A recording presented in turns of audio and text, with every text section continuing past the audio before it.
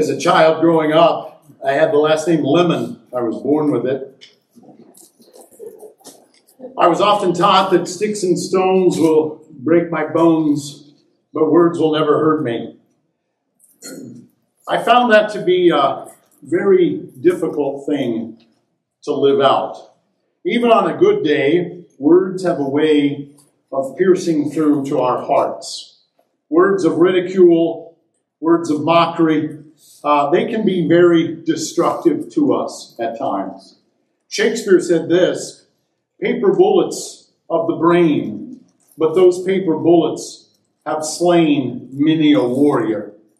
He said that in regards to ridicule, because sometimes that word of ridicule is like that paper bullet that seems harmless, but that paper bullet does have a way of slaying even the greatest of warriors. This morning we return to the book of Nehemiah, and we continue journeying through Nehemiah. And we started the rebuilding stage of Nehemiah last time we were in Nehemiah in chapter 3. And we looked at how Nehemiah designated each of the sections of wall for the people to rebuild and designated all of the gates to be rebuilt. And as we come to chapter 4, we continue this rebuilding stage. But it's here in chapter 4 that we see the opposition begin to mount, the opposition begin to move forward. We already know that when the work of God is attempted, opposition is sure to follow. And that's what's happening here in the book of Nehemiah. And in chapter 4, that opposition shows its face. This morning, we see Nehemiah and the people of Jerusalem working on overcoming ridicule. And as we look at them and as we see them overcoming ridicule, there's a great reminder here for us and some things that we could observe as we think about ridicule and overcoming ridicule. If you have your Bible with you this morning, I invite you to turn to Nehemiah 4 and look at verse 1 with me. Nehemiah 4, verse 1. It says this, Now when Sanballat heard that we were building the wall, he was angry and greatly enraged, and he jeered at the Jews. And he said in the presence of his brothers and of the army of Samaria, What are these feeble Jews doing? Will they restore it for themselves? Will they sacrifice? Will they finish up in a day? Will they revive the stones and out of the heaps of rubbish and burn ones at that? Tobiah, the Ammonite, was beside him, and he said, Yes, what are they building? If a fox goes up on it, he will break down their stone wall. Hear, O our God, we who are despised, turn back their taunt on their heads and give them up to be plundered in a land where they are captives.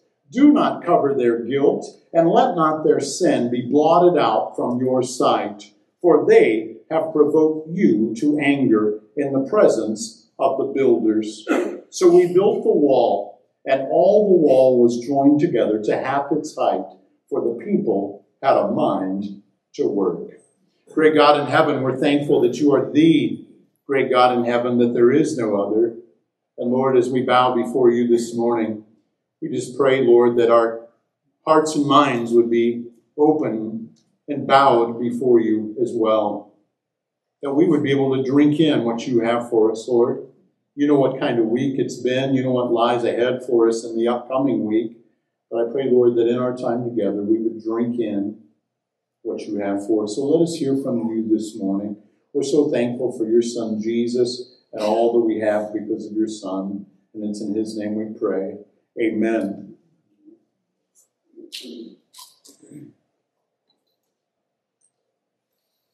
Now, as we look at this passage this morning, there are three headings that we're going to use to kind of lead us through. Can you turn on the computer there for me, Nate?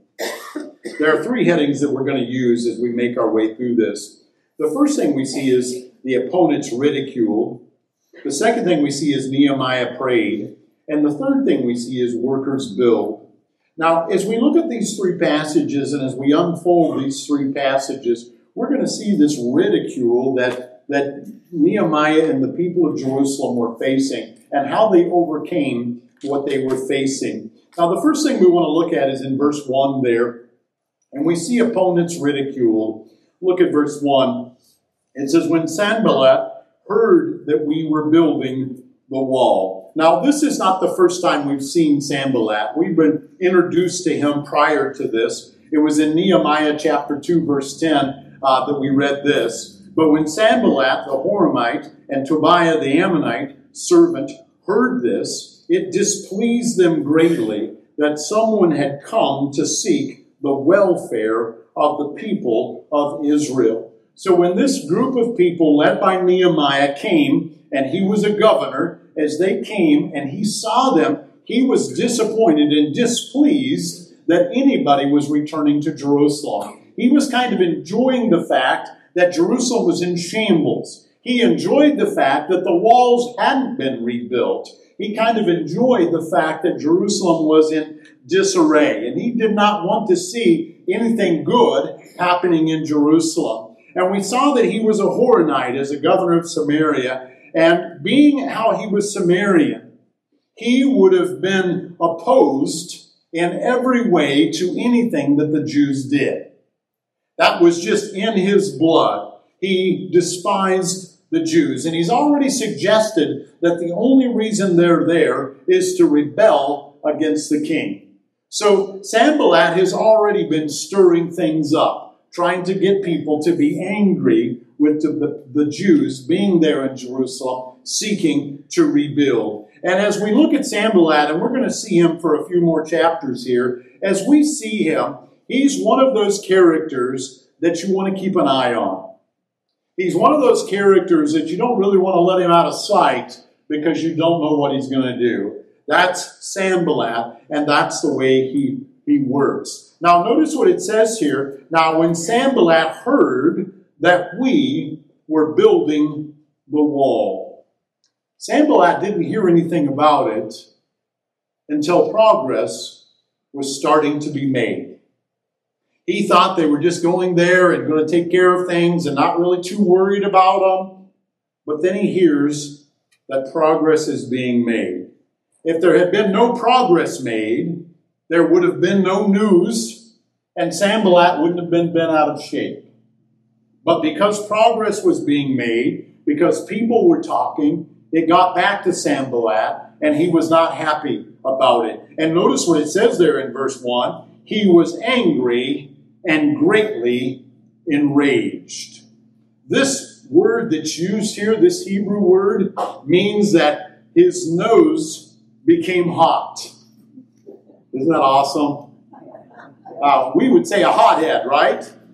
But when you look at me, you would think hot nose, wouldn't you? Because of my profile. But he was a hothead. He was a hot nose.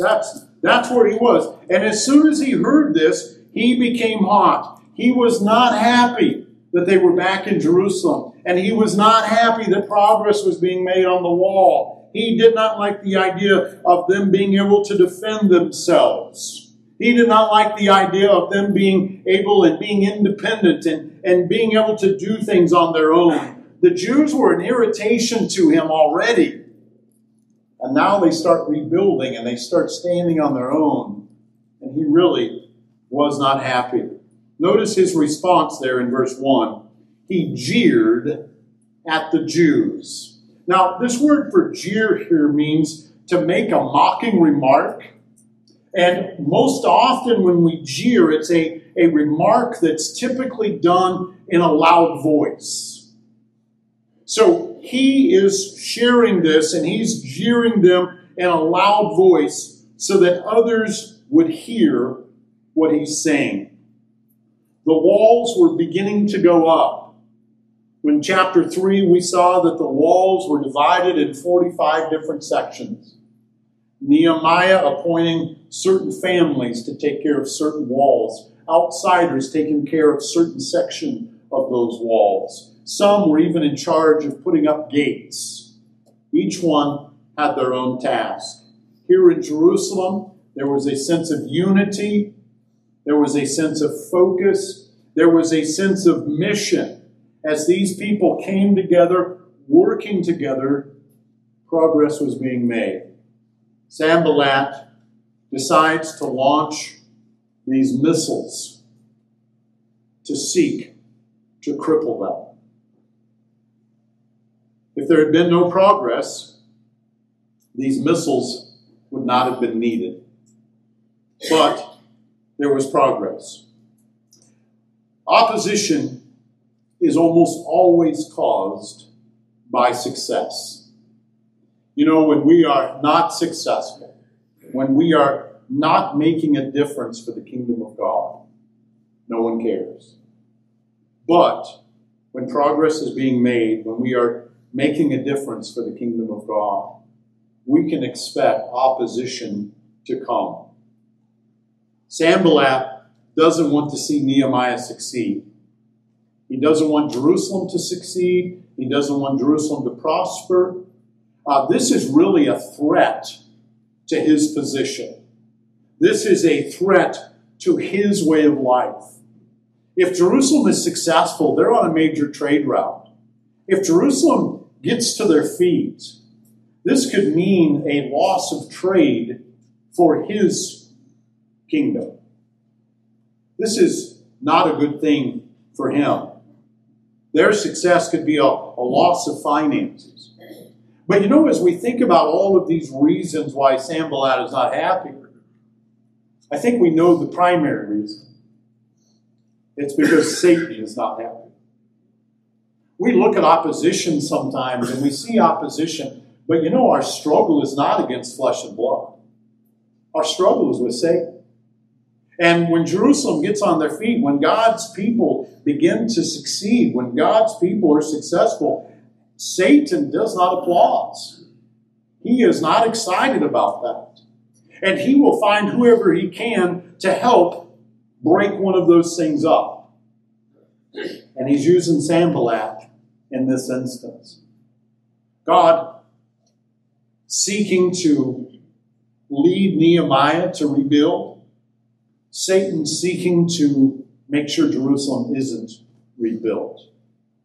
And you know, since the beginning of time, we've seen this battle going on. And this battle still goes on today. This battle continues today. Now, notice what Sanballat does here in verse 2.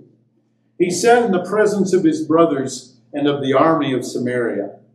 Sanballat knew what he was doing.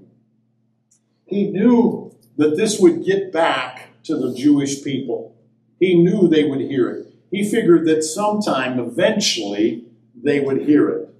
When I was a kid growing up, my dad used to tell me that our town is on the side of a hill. The firehouse is on the top of the hill. And we lived kind of down the bottom of the hill on Main Street. And my dad said that you could go to the top of our hill and share with somebody something. And by the time you drive down to where we live, everybody would already know. And you know what? I found that to be very true. Sometimes you could use that system for your advantage. You could share some news that you wanted everybody to know about, and everybody would know about it. But then there were times when you would share it and you didn't want anybody to know about it, and everybody would know about it. I think Sanballat, as he shared this message, he knew that the Jews would hear. And so he shared it with his group of people, but he knew that word travels fast, and bad words travel faster. Notice what he does here. He asks 5 questions, and these questions are questions of ridicule. And each one of these questions taunt a different place of weakness. The first question that he asks is in verse 2. What are these feeble Jews doing? This word that's here for feeble is the idea of frail. They are withered. They are a powerless people. They are feeble. They don't have the strength to pull this off. There's no way they can do this. Sanballat didn't realize that God was with them. He didn't realize that God had called Nehemiah to this task to rebuild. He didn't realize that the rebuilding of Jerusalem was a God thing, not a Nehemiah and a Jewish thing, but it was a God thing.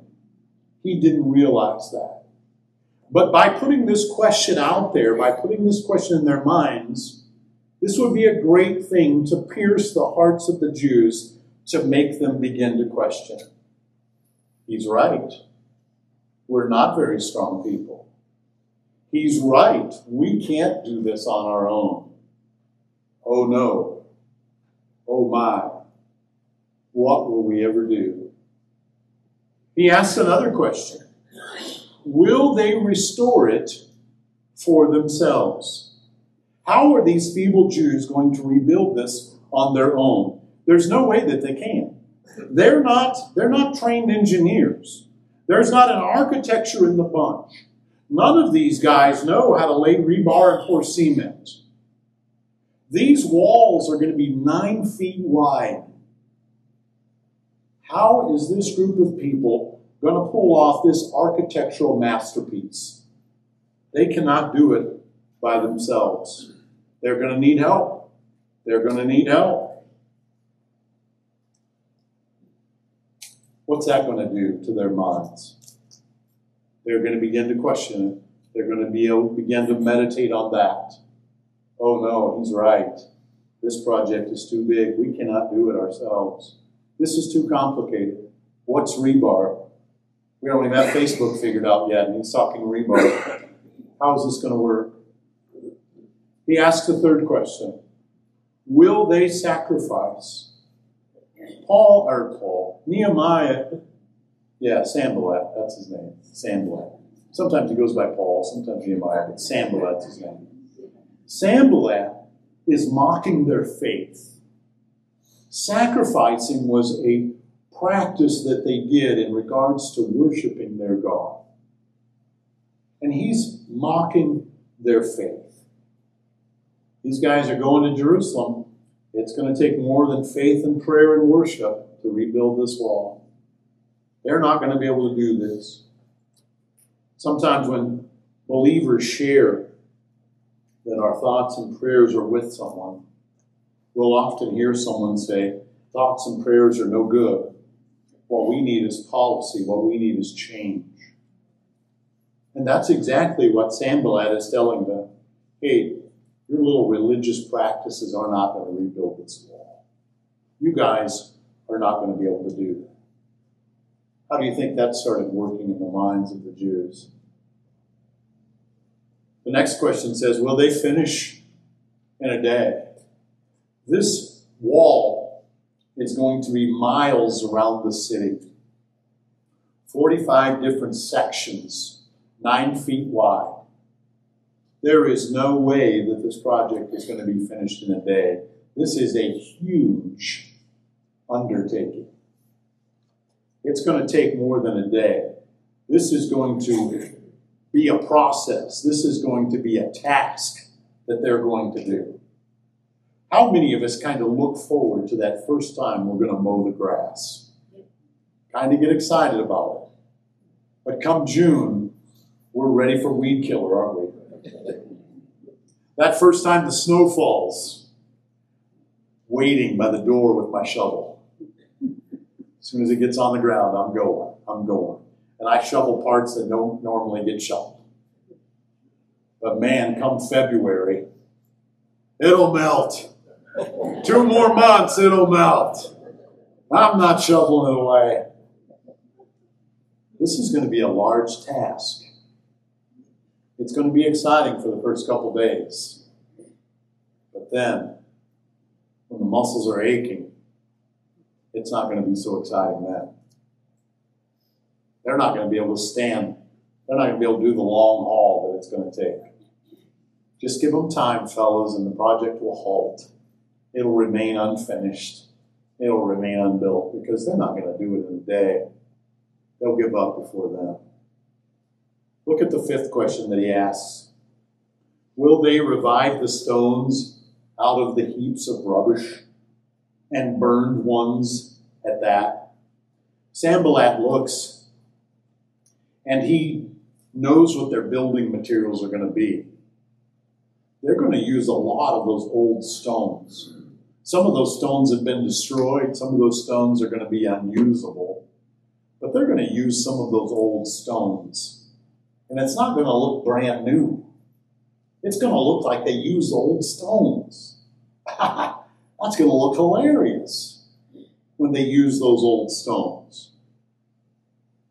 He had no idea that Nehemiah had access to the king's forest.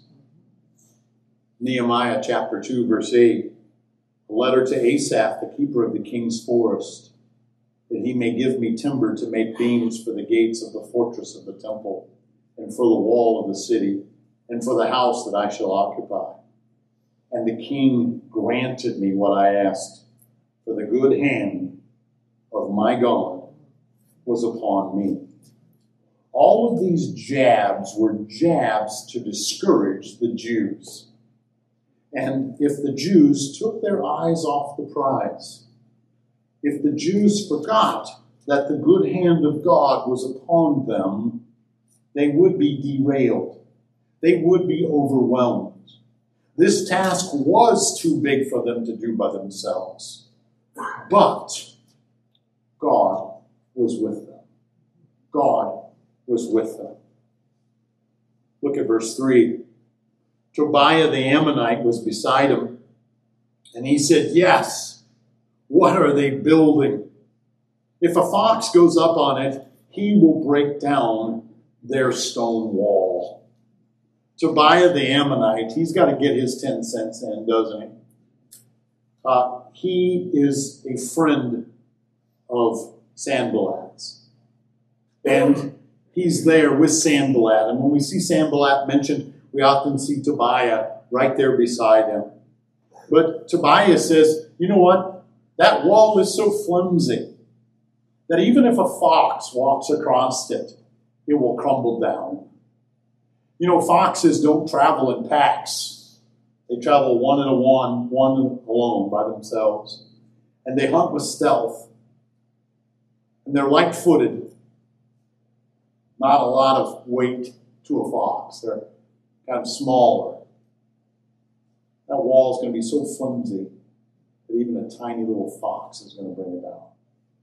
Sanballat, we have nothing to worry about.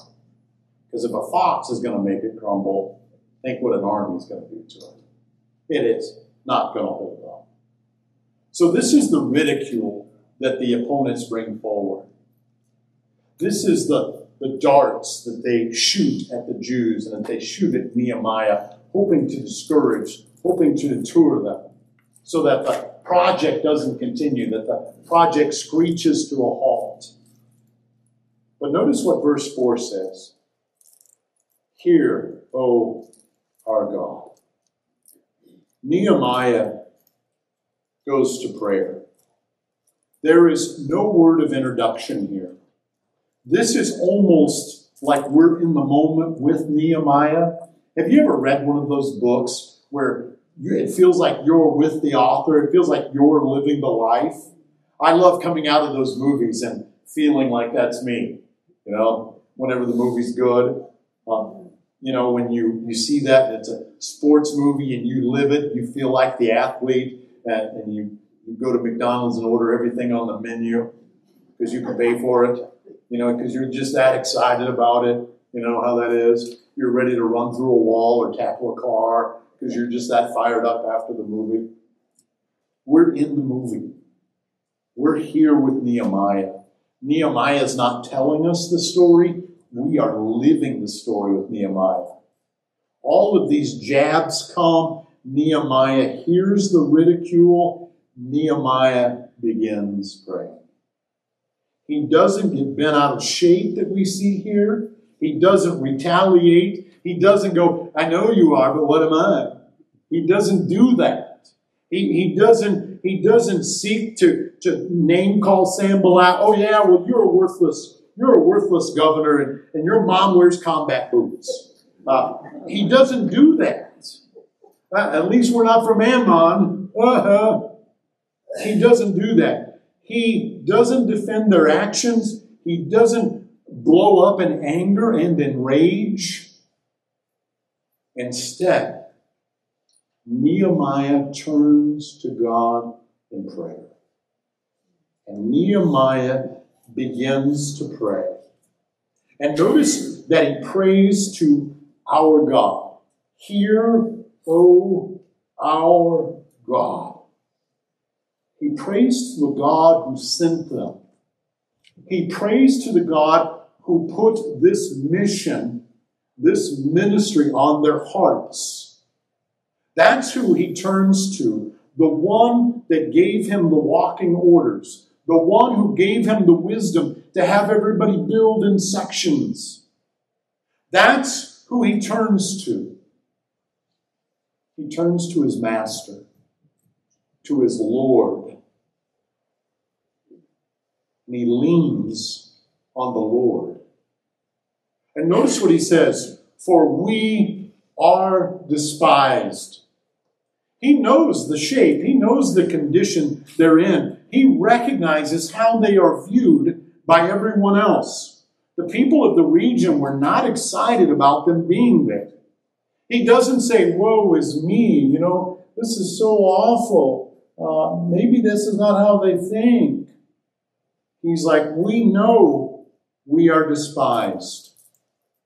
Nehemiah doesn't try hiding it from God. God already knows. Nehemiah goes to him and he gives it to God. Nehemiah knew that company morale was on shaky ground. For 150 years, that's longer than almost all of us have been alive. 150 years, these walls have remained unbuilt, unrepaired. This was a project. This could be one of those moments that could make or break them. He prays to God. We are despised. Turn back their taunt on their own heads. Give them up to be plundered in a land where they are captives. Do not cover their guilt, and let not their sin be blotted out from your sight. For they have provoked you to anger in the presence of the builders. Nehemiah is asking God to judge them. Nehemiah is asking for justice, not personal vengeance. He's not asking for personal vengeance. He wants the God of justice to step forward. Because their marching orders came from God. And their actions are not against the wall builders. Their actions are against the one true God. This is not personal. This is against God. And notice what he says there at the end of verse 5. For they have provoked you to anger. They have upset you. We're here doing what we're supposed to be doing. They've provoked you to anger. They're challenging you and your authority. They've done this in the presence of the builders. Lord, work in this situation. Lord, work in this situation. As followers of Christ, we are going to be despised. But we must remember that it's not us that's despised. It is the message of Jesus Christ that is despised. We can expect it. But remember, it's not us. It's not personal. It's a God thing. Notice what happens next in verse 6.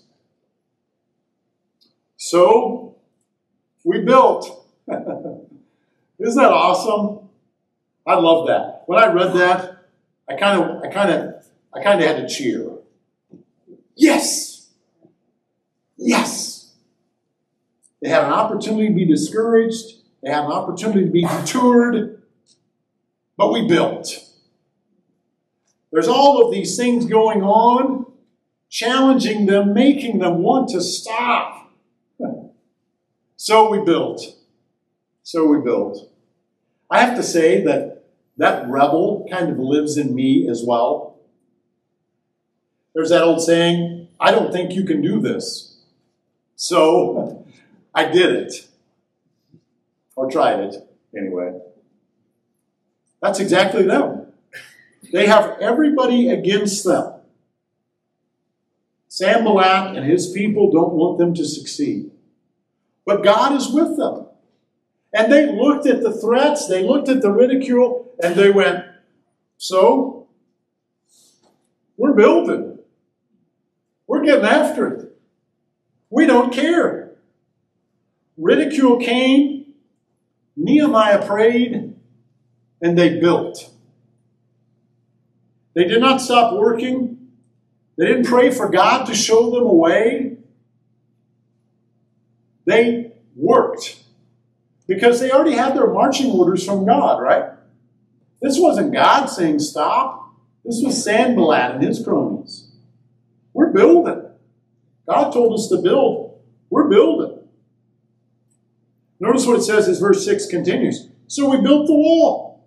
And all the wall was joined together to half its height. You know what the word all means in the Hebrew? It's all. All the wall was joined together to half its height. 45 sections put together. No holes, no gaps. It was all put together. They were half as high as they were going to be, but they're half as high as they're going to be. No holes. Nehemiah chapter 6, verse 15 tells us that it took them 52 days to build the entire wall. So if they're halfway up, 52 days, figure 6 weeks a day because they stopped for the Sabbath, 8 weeks it took them to build the whole wall. So at this point, we very well could be 4 weeks in. But you know, sometimes starting the project goes a little slower when you begin it. So we could be 6 weeks in here. But it's half the height that it's supposed to be. And the only way they can get in is coming over the top. Notice what it says at the end of verse 6 there. For the people had a mind to work. They could not be deterred because they had a mind to work. They would not let the ridicule keep them from working because they had a mind to work. The work was the work that God placed on Nehemiah's heart. It was the work that Nehemiah had a vision for and spread and shared that vision to everybody else. Everybody else bought into that vision, and everybody else did that work. They had a mind to work. How often do we allow ridicule to discourage us? And instead of focusing on the work that needs to be done, we focus on the ridicule that comes our way. They got walls to be built. Ain't nobody got time for that ridicule. They're building. They're moving forward. They have a mind to work. Some of us have that mindset as well, don't we? It doesn't matter if we're injured or whatever, work's got to be done. You get out there and you got one finger that's kind of off to the side, but you know what? A little bit of duct tape and a little bit of... That'll work. I can finish. That's kind of our mindset. This is their mindset. All of the opposition's coming and they're like, oh well, we got work to do. We're finishing the work. So there you have it. the first 6 verses of Nehemiah 4. The opponents ridiculed them. Nehemiah heard the ridicule, but he prayed. And the workers, they just built. They just built. What do we take home from this? I mean, what do we apply to our lives?